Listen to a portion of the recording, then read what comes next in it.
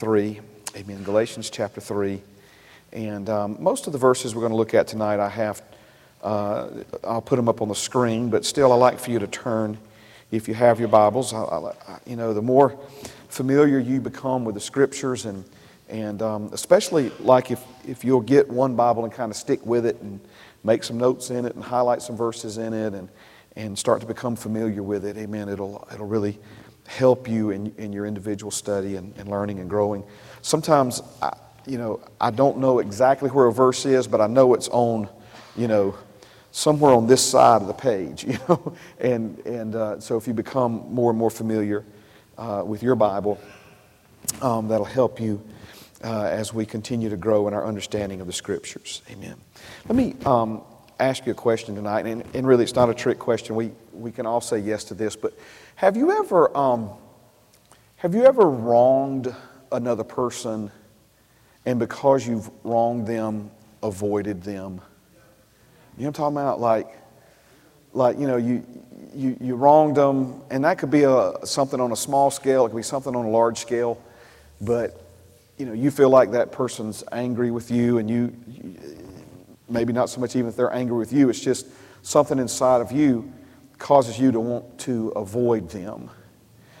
And how about you've wronged somebody? Are you really expecting them to, send you a Christmas card or a Christmas gift? Or, in other words, if you've wronged somebody, you're not really expecting them. You don't have a lot of confidence in their willingness to help you or to do something for you. You compare that to somebody that you're really close to, maybe you've done a bunch of favors for, and now you need some help from that person, and you have more confidence in asking someone that you feel like, listen to me very carefully now, owes you a favor. It's like they owe me a favor, and so man, I've done so much for him, I'm going to call him, I need some help moving this couch, and so we're more confident and bold if we feel like that person somehow owes us something, and if there's nothing that we've done to wrong that person that would make us feel awkward or try to look the other way if we see them in a crowd or something along those lines. Well, these simple things that I'm illustrating here, I'm trying to help you understand this. Remember, Father God wants fellowship from you, and He wants blessing for you. Amen? He wants fellowship from you, and He wants blessing for you.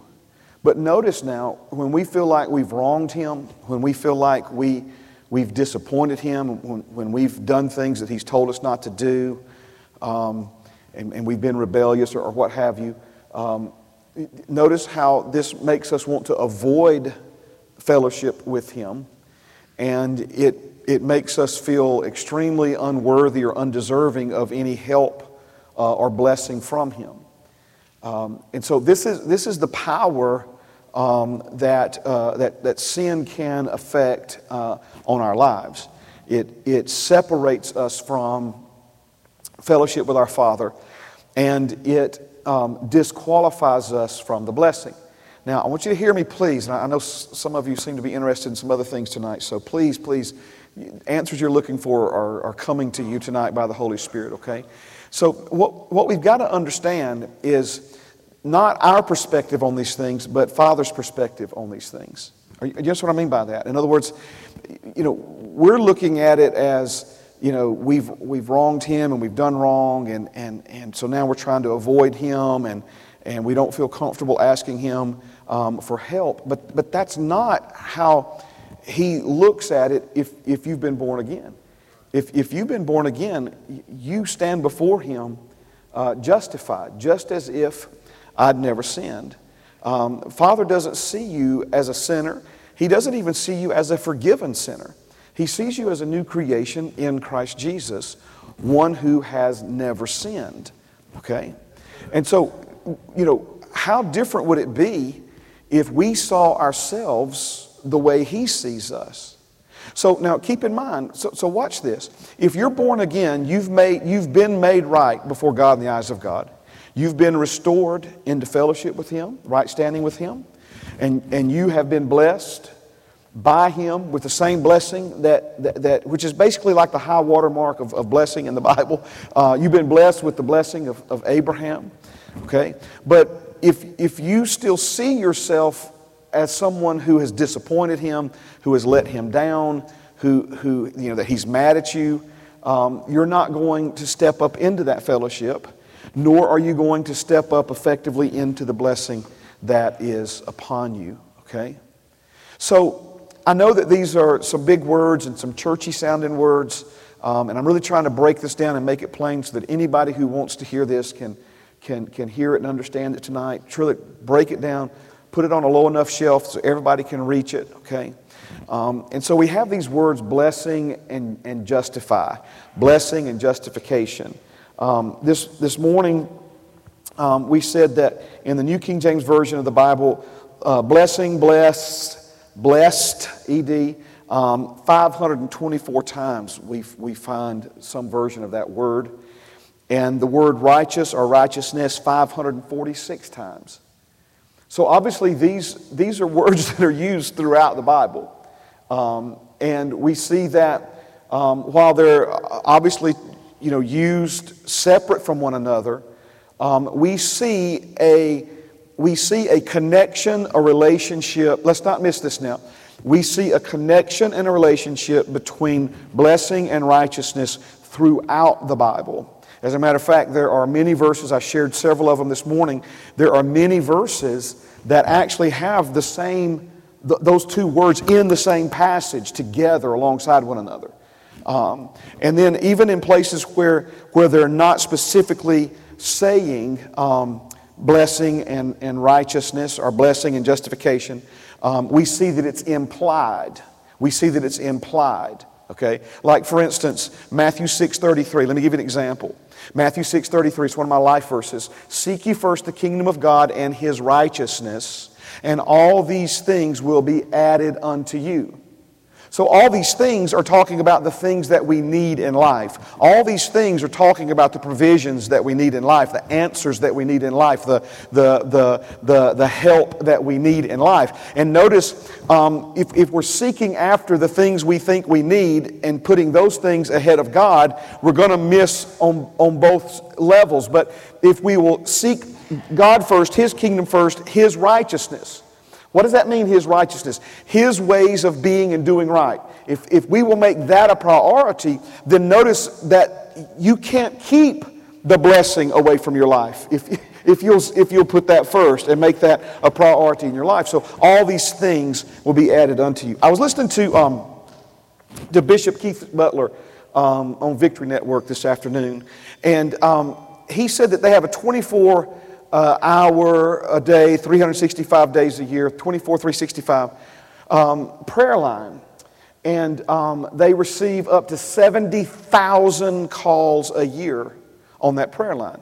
Okay? And he said the top 4 things that people call in that prayer line and request prayer for: protection. I'm not making this up, okay? For those of you who've been around this sermon series for a few minutes, amen? Protection, provision, prosperity, not promotion. Promotion, but promotion's in there. The 4th one, he said, are things pertaining to their children, okay? Things pertaining to their children. But again, if you understand prosperity doesn't just mean money. Prosperity means success, direction, all of that, right? So notice now, 70,000 calls a year, and the 4 key things that people are always calling for prayer about are things that are covered in the blessing that we've already received, that we've already been given. Amen.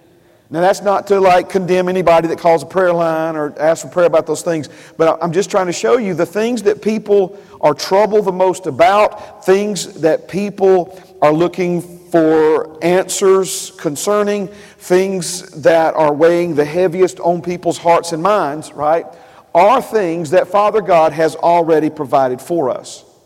Now, as we've worked our way through this study, we began by talking about this thing called the blessing. And we're going to keep talking about it.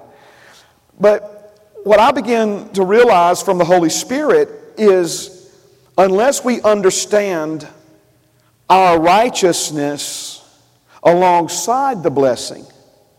It's kind of like we talk about, the things that belong to you because of who you are. That's your heritage.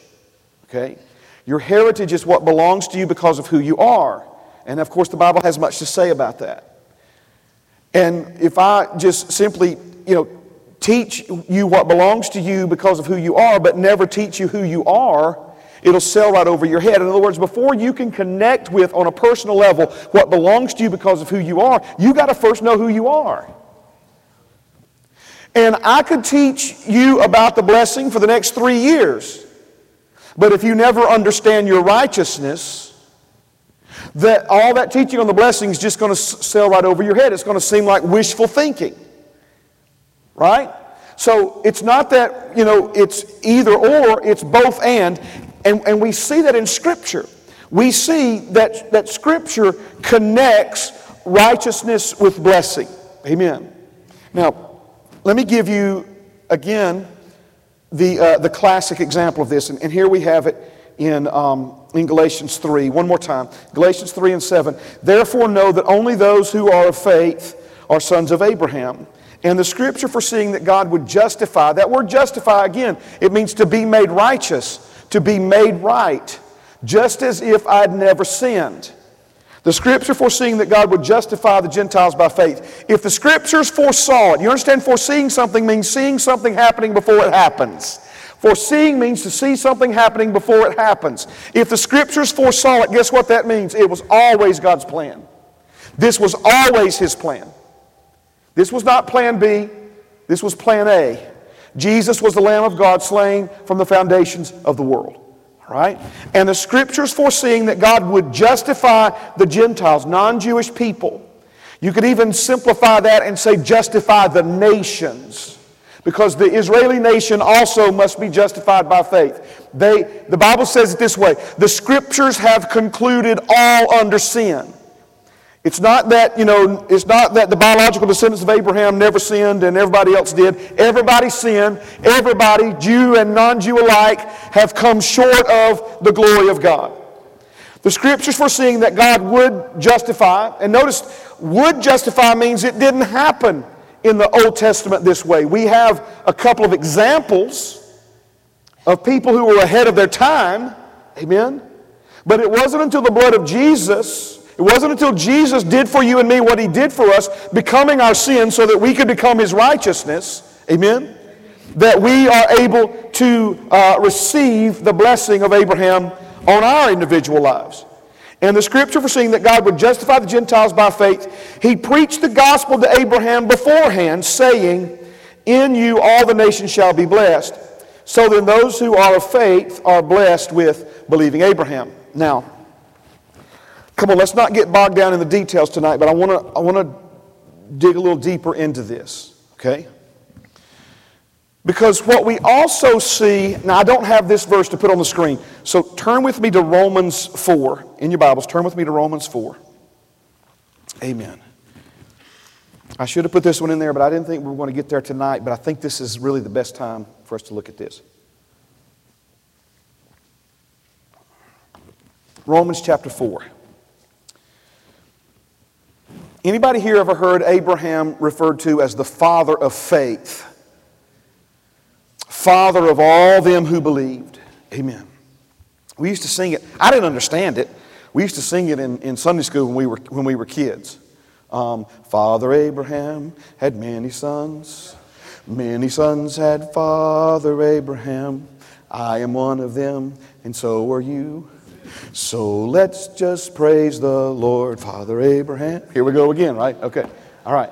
So I'd sing it, man. I was just, it was a catchy tune, for a 7-year-old. So I thought it was pretty cool, And you see, you're going to be singing in the shower when you get home tonight, right? Father Abraham, many sons had Father Abraham. All right, so praise God. Amen. All right, so, we sang it, but I didn't really understand what it meant, okay? Until I grew older and understood that He's the Father of everybody who believes, because He is the original faith man, if you will. But notice now, what we see in Abraham, again, is this amazing combination of righteousness by faith accompanied with God's blessing. Abraham was not just blessed by God. Remember, God called him out, and he believed God, and he left his homeland, and he went to this place that God told him he was going to take him. And God says, I'm going to bless you, and I'm going to make your name great. And I'm going to make you a blessing. It's one thing to be blessed. It's another thing to be so blessed that you're blessing other people, right? And he said, I'm going to make you a blessing. But we also see in this same Abraham that the Bible says in Romans 4 that he believed God and it was accounted to him for righteousness. Now, friend, that is not a coincidence. That is not a coincidence. The Old Testament, again, some of the verses we looked at this morning, I'm not going to take the time right now, just stay with me in Romans 4. But some of the verses that we looked at this morning, let me just hit you with a couple of them right quick, okay? Proverbs 10:6, blessings are on the head of the righteous. Proverbs 20:7, the righteous man walks in his integrity and his children are blessed. Psalm 106:3, blessed are those who keep justice and he who does righteousness at all times. Amen. And there's several others, but let's just get back to this. Romans 4 and verse number 1. You there? You still with me? All right, what then shall we say, chapter 4, verse 1, what then shall we say that Abraham our father has found according to the flesh? For if Abraham was justified by works, he has something to boast about, but not before God. For what does the Scripture say? Abraham believed God, and it was accounted to him for righteousness. Now to him who works, the wages are not counted as grace, but as debt. Okay, let's learn something really, really important now. I mentioned all those hundreds of times, 546, 524, that the word righteous or some version of it and the word blessing or some version of it is mentioned throughout the Word of God. But what we see is an amazing difference between how the Old Testament deals with righteousness and blessing and the New Testament deals with righteousness and blessing. Okay? In the Old Testament, righteousness was something you earned by something you did. All right? Something to be earned by something that you do. Okay? In the New Testament, we see it's completely different. It's not about earning by doing, it's about becoming by believing. Earning by doing versus becoming by believing. Earning by doing versus becoming by believing. So this is what he's talking about here. Right? If you go and work for somebody, you say, I'm going to work 8 hours for you today, and they're going to pay you $200 because you worked 8 hours for them, right? At the end of the day, when they give you the $200, you may say thank you, but you don't consider that a gift. You consider that a wage that they owed you that. You earned it and they owed it to you because of something you did. If somebody just walks up to you and hands you $200 because the Lord told them to do it, in other words, you didn't work, you didn't earn it, they're not paying you for something you earned. They're just blessing you. They're just giving it to you, right? So this is what Father has done for us. Now, the challenge, we're going to deal with this in the coming days, but the challenge is we're children of promise. That's what just start looking at yourself in the mirror and say, I'm a son of promise. I'm a daughter of promise. Amen. He talks about this deeper down in the book of Galatians. He says that we're not like the son born from the slave woman, the bondwoman, but we're born by faith, not by the works of the flesh, but by faith. And so we're not children of works, we're children of promise. And what we receive, we're receiving by faith in what God has promised. Let me keep reading here. Verse 5. But to him who does not work but believes on him, that doesn't mean doesn't work like is lazy. That's not what he means. He's talking about working to try to earn their righteousness, to try to earn their right standing before God in the eyes of God. Remember the prodigal son, the younger brother, he comes home not to be his father's son.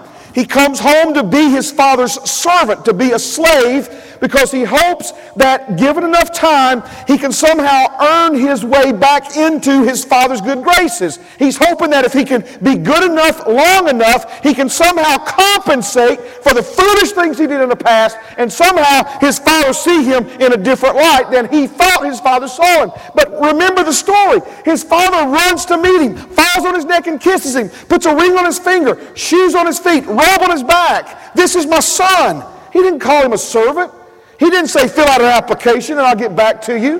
He didn't say, submit a resume and I'll see if I can get around to giving you an interview. No, this is my son. Kill the fatted calf. I thought he was dead. He's alive again.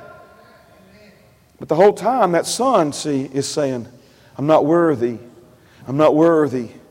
Because he is caught up in this Old Testament mindset of right standing with his father is based upon something he earns by something he does.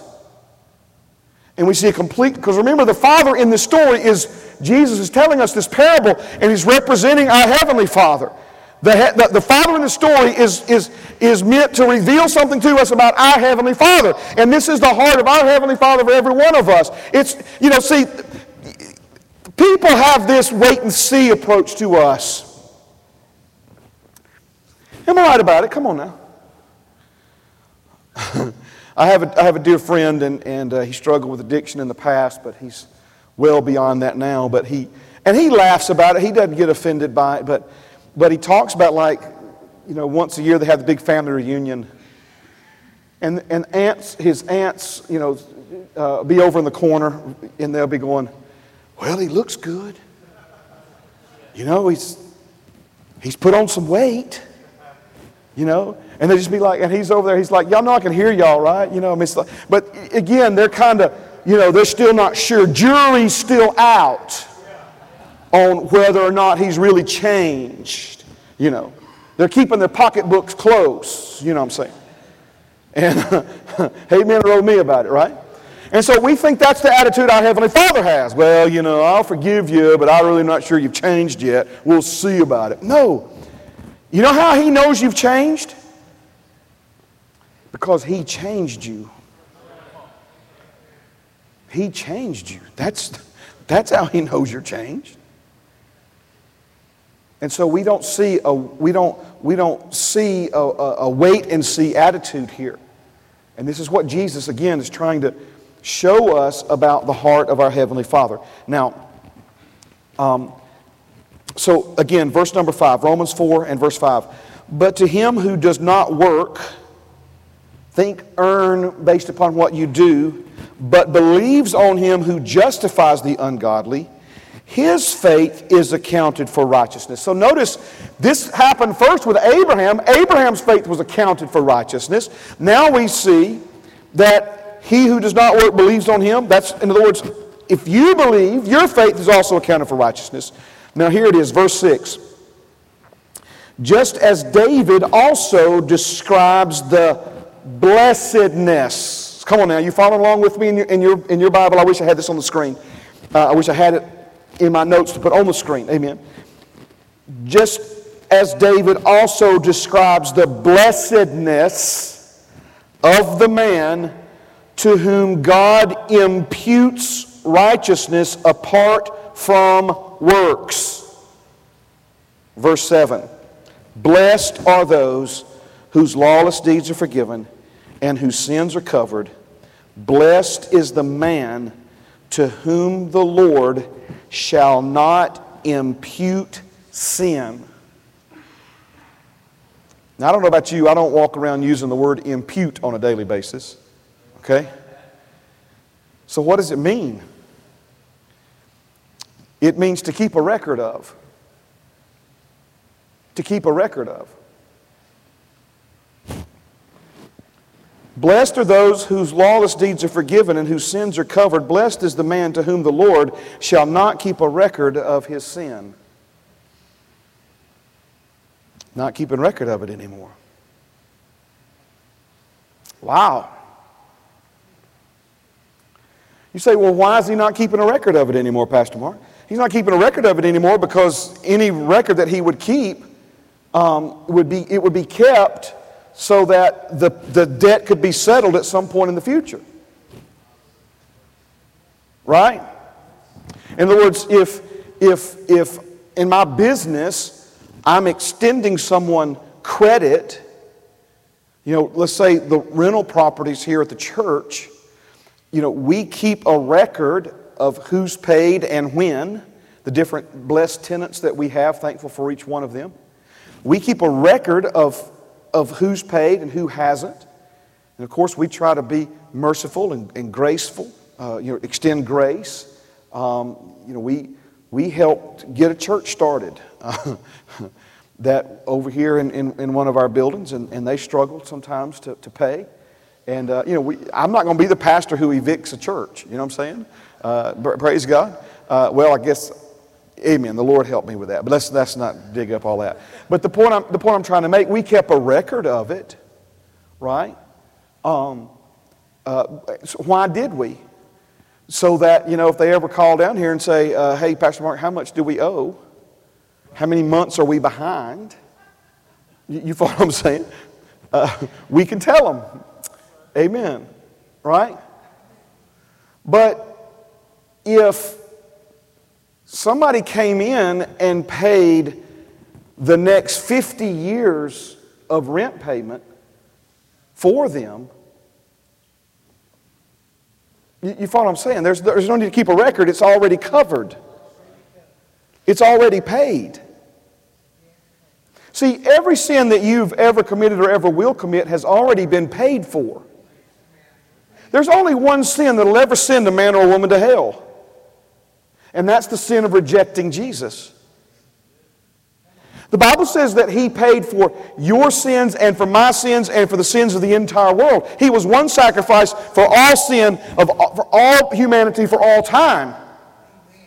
There's only one sin that will send a man or woman to hell, and that's refusing to come to the light when the light's right here for you to run to. Instead of running to the light, people run from the light, and that's what dooms them for eternity. He's not keeping a record of it anymore. Now I know again that I could show it. We could spend the rest of March showing you that in Scripture. It's well documented. I'm not trying to pull one obscure verse and stretch it to fit here. But again, I'm trying to show you tonight. We see ourselves as sinners. We see ourselves as unworthy. We see ourselves as failures, as losers, as this and that. That is not how your Heavenly Father sees you. But notice the blessedness of the man to whom God does not impute sin. See, if there's no sin being imputed, there's no fellowship being interrupted, and there's nothing hindering His ability to bless you. We've been saying it this way, just to make it simple, just to make it memorable. Just again, low enough shelf, anybody wants to walk out of here with this tonight can walk out of here with it, okay? Justified means qualified. Just as if I'd never sinned means I am qualified for fellowship with God and for blessing from Him. Okay?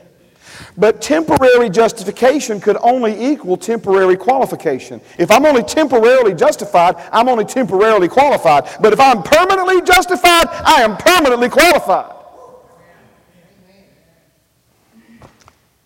And His blood has permanently justified us, meaning we are now permanently qualified. Praise God. Praise God. Praise God. Turn with me, and I'll finish right here. Turn with me to Matthew 5. Matthew chapter 5. Thank you, Jesus. You get anything out of this tonight? Man, thank you, Jesus. Do you see how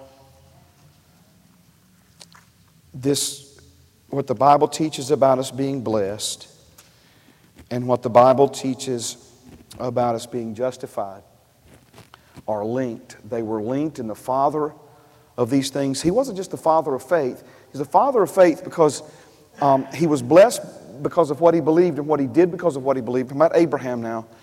And Father preached the gospel to him, told him the whole story, many generations before Jesus would ever arrive here on this planet. Told him the whole story, and Abraham believed it, and that was powerful enough for him to be declared righteous before God. Amen.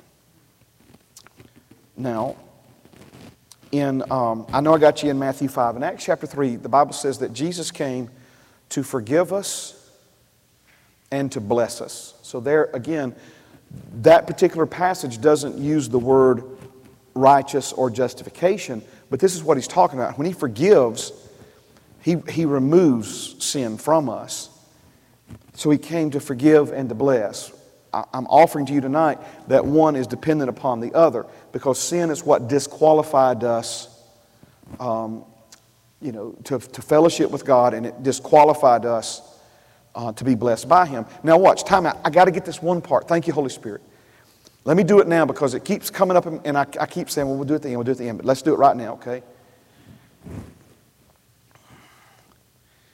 This is where our minds being renewed are so important.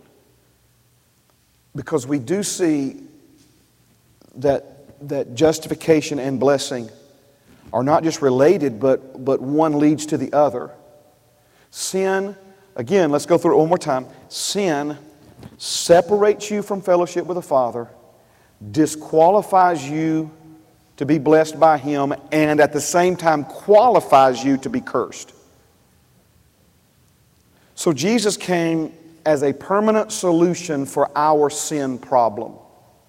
Okay?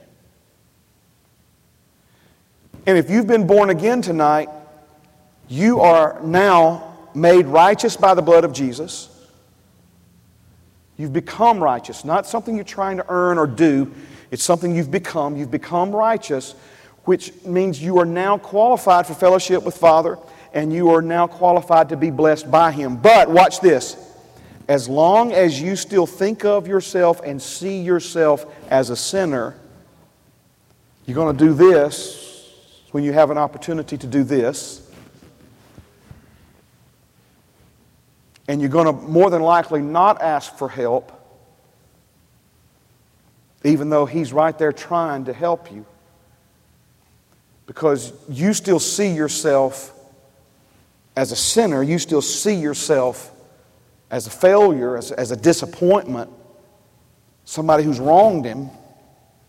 And notice that creates, this probably is not a strong enough word, but it creates a reluctance on your part, on my part, if I allow that same mindset to interfere with me. It creates a reluctance or hesitancy or resistance on my part to fellowship with Him. I remember and I'm continuing to grow to this day, I remember like if I'd struggled with things in my flesh throughout the week, I'd come to church, man, I wouldn't lift my hands and worship.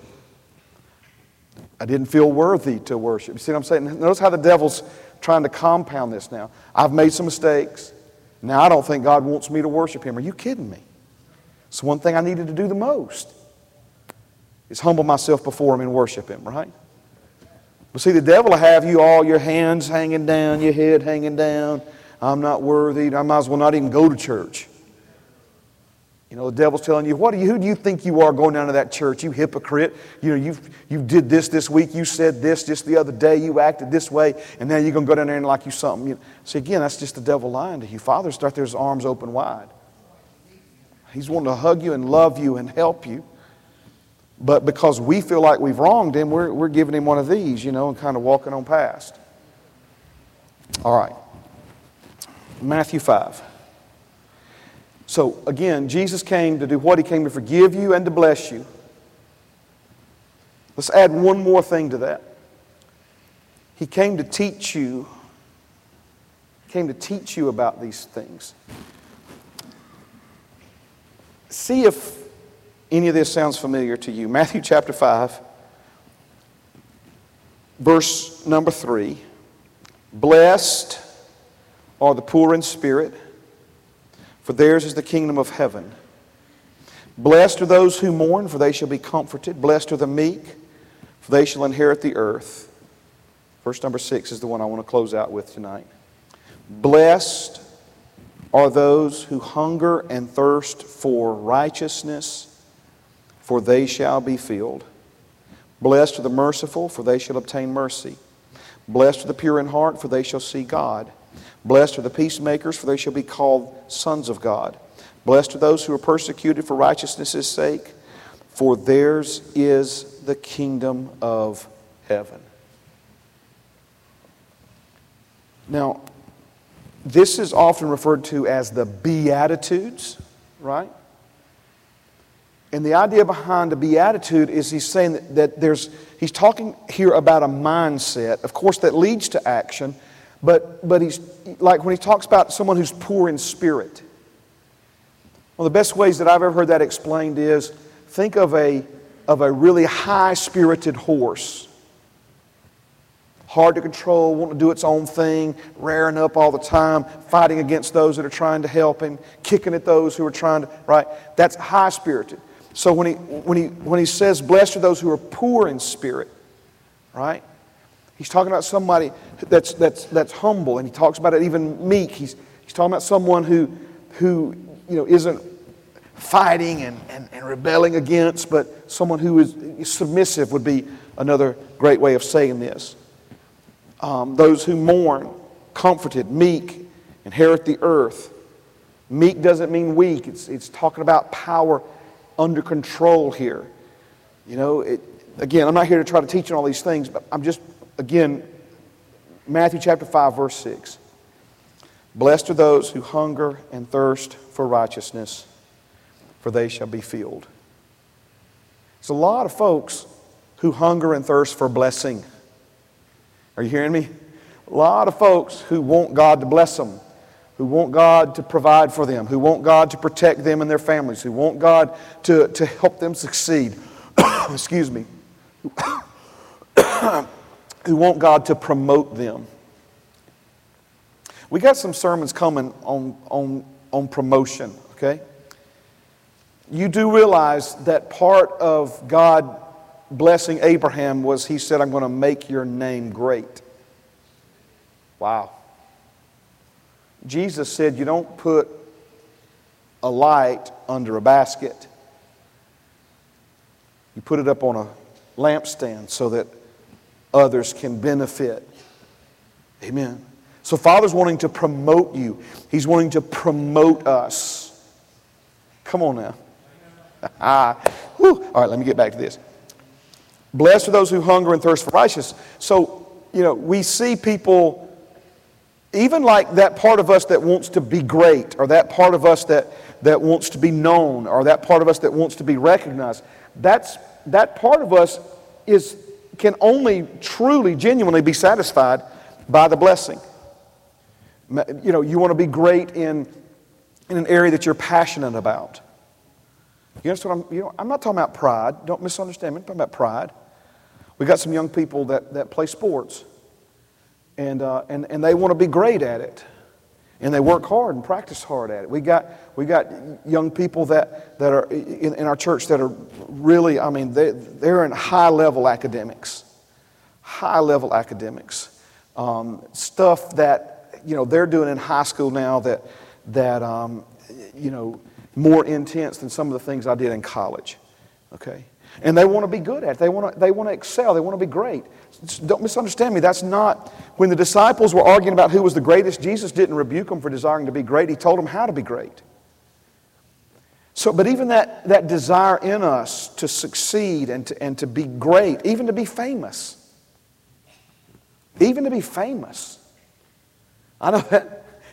Come on now. I'm talking about young people tonight because sometimes the older we get, we kind of lose sight of those kinds of dreams in our hearts, right? Remember when you was a kid and you wanted to be famous? I got the right bunch tonight? You wanted to be famous? Amen. Father God said, Abraham, I'm going to make you famous. I'm sure Abraham's like, what in the world? How am I going to be famous? God made him famous. Amen. Amen. But notice, he didn't say, Blessed are those who hunger and thirst for fame. Blessed are those who hunger and thirst for greatness. Blessed are those who hunger and thirst. No. Blessed, empowered to be great, empowered to be successful, empowered to prosper are those who hunger and thirst for righteousness. Hunger and thirst for righteousness. Now, stand with me. Praise God. I know I'm out of time. Thank you for your patience tonight. I try to hit a target, and I maybe was a little late in getting there, but here's the thing. The prophets had already spoken of righteousness by faith. We already had the Old Testament account of Abraham and David, two of the most popular Jewish figures of the Old Testament, receiving righteousness by faith. We see that David prophetically said that there was coming a day when God would not only give blessing as a gift, He would give righteousness as a gift. What previously could only be earned, He's now saying there's coming a day when it will be given as a gift, because you can't be blessed without right standing. And that was the problem. Nobody could be good enough to have right standing. So He says the day's coming when that's going to change, right? So when Jesus says, blessed are those who hunger and thirst for righteousness, the audience who was listening to Him that day, by the way, this was the beginning of the greatest sermon ever preached. It's called the Sermon on the Mount. The audience who was listening to Him that day, I would dare say close to 100% of them had an Old Testament understanding of righteousness. Do you understand what I mean by that? In other words, when He said, blessed are those who hunger and thirst for righteousness, what they heard was, blessed are those who hunger and thirst for obedience to Moses' law. But I'm sure when Jesus is saying it, He's like setting the stage for everything He's going to teach and everything He's going to provide and everything that's going to happen, right, throughout the end of the New Testament. And so He says, blessed are those who hunger and thirst for righteousness, in the back of His mind. It's kind of like when He said, unless your righteousness exceeds the righteousness of the Pharisees, you'll never enter heaven. And they're all like, we just might as well go home now, because they thought righteousness was an outward appearance. They thought righteousness was, long robes with the phylacteries and all this, accoutrements and all these other things, their garb and all that stuff. And they're like, man, to them, those men were epitomes of righteousness, And of course, Jesus said they're like a tomb, look good on the outside, full of dead men's bones on the inside. So even when Jesus, it's that same vein when He says hunger and thirst for righteousness, Jesus knows that He's going to offer Himself as a payment and make right standing with God a free gift that can be received by faith to the Jew first and then also to the other peoples of the world. Amen. Amen. Father, You're good to us and we love You. And we are blessed, Father, because we hunger and thirst for Your ways of being and doing right. Lord, not something that we earn by doing, but something we become by believing. Thank You, Father, for this indescribable gift, this abundance of grace, and this gift of right standing with You. Father, because we've been justified, we're qualified. And should we ever feel like we're not welcome in Your presence, Father, we need to remember, help us remember that You've made us right, and that if we do something to wrong You, all we've got to do is ask You to forgive us and to cleanse us and to get that out of our minds and help us move past it, Father, grow beyond it. And Father, help us to never consider ourselves ever again to be disqualified from blessing because of the sin and the mistakes that we've made in the past. Because Jesus paid for those mistakes so that we could legally as well as vitally be blessed with the blessing of Abraham tonight. Help us embrace it, Father. Help us lay hold of it. Help us believe it and walk in it in its fullness. In Jesus' name, amen and amen. Praise God. Shake somebody's hand, hug somebody's neck, love somebody in Jesus. Thank you so much for being here.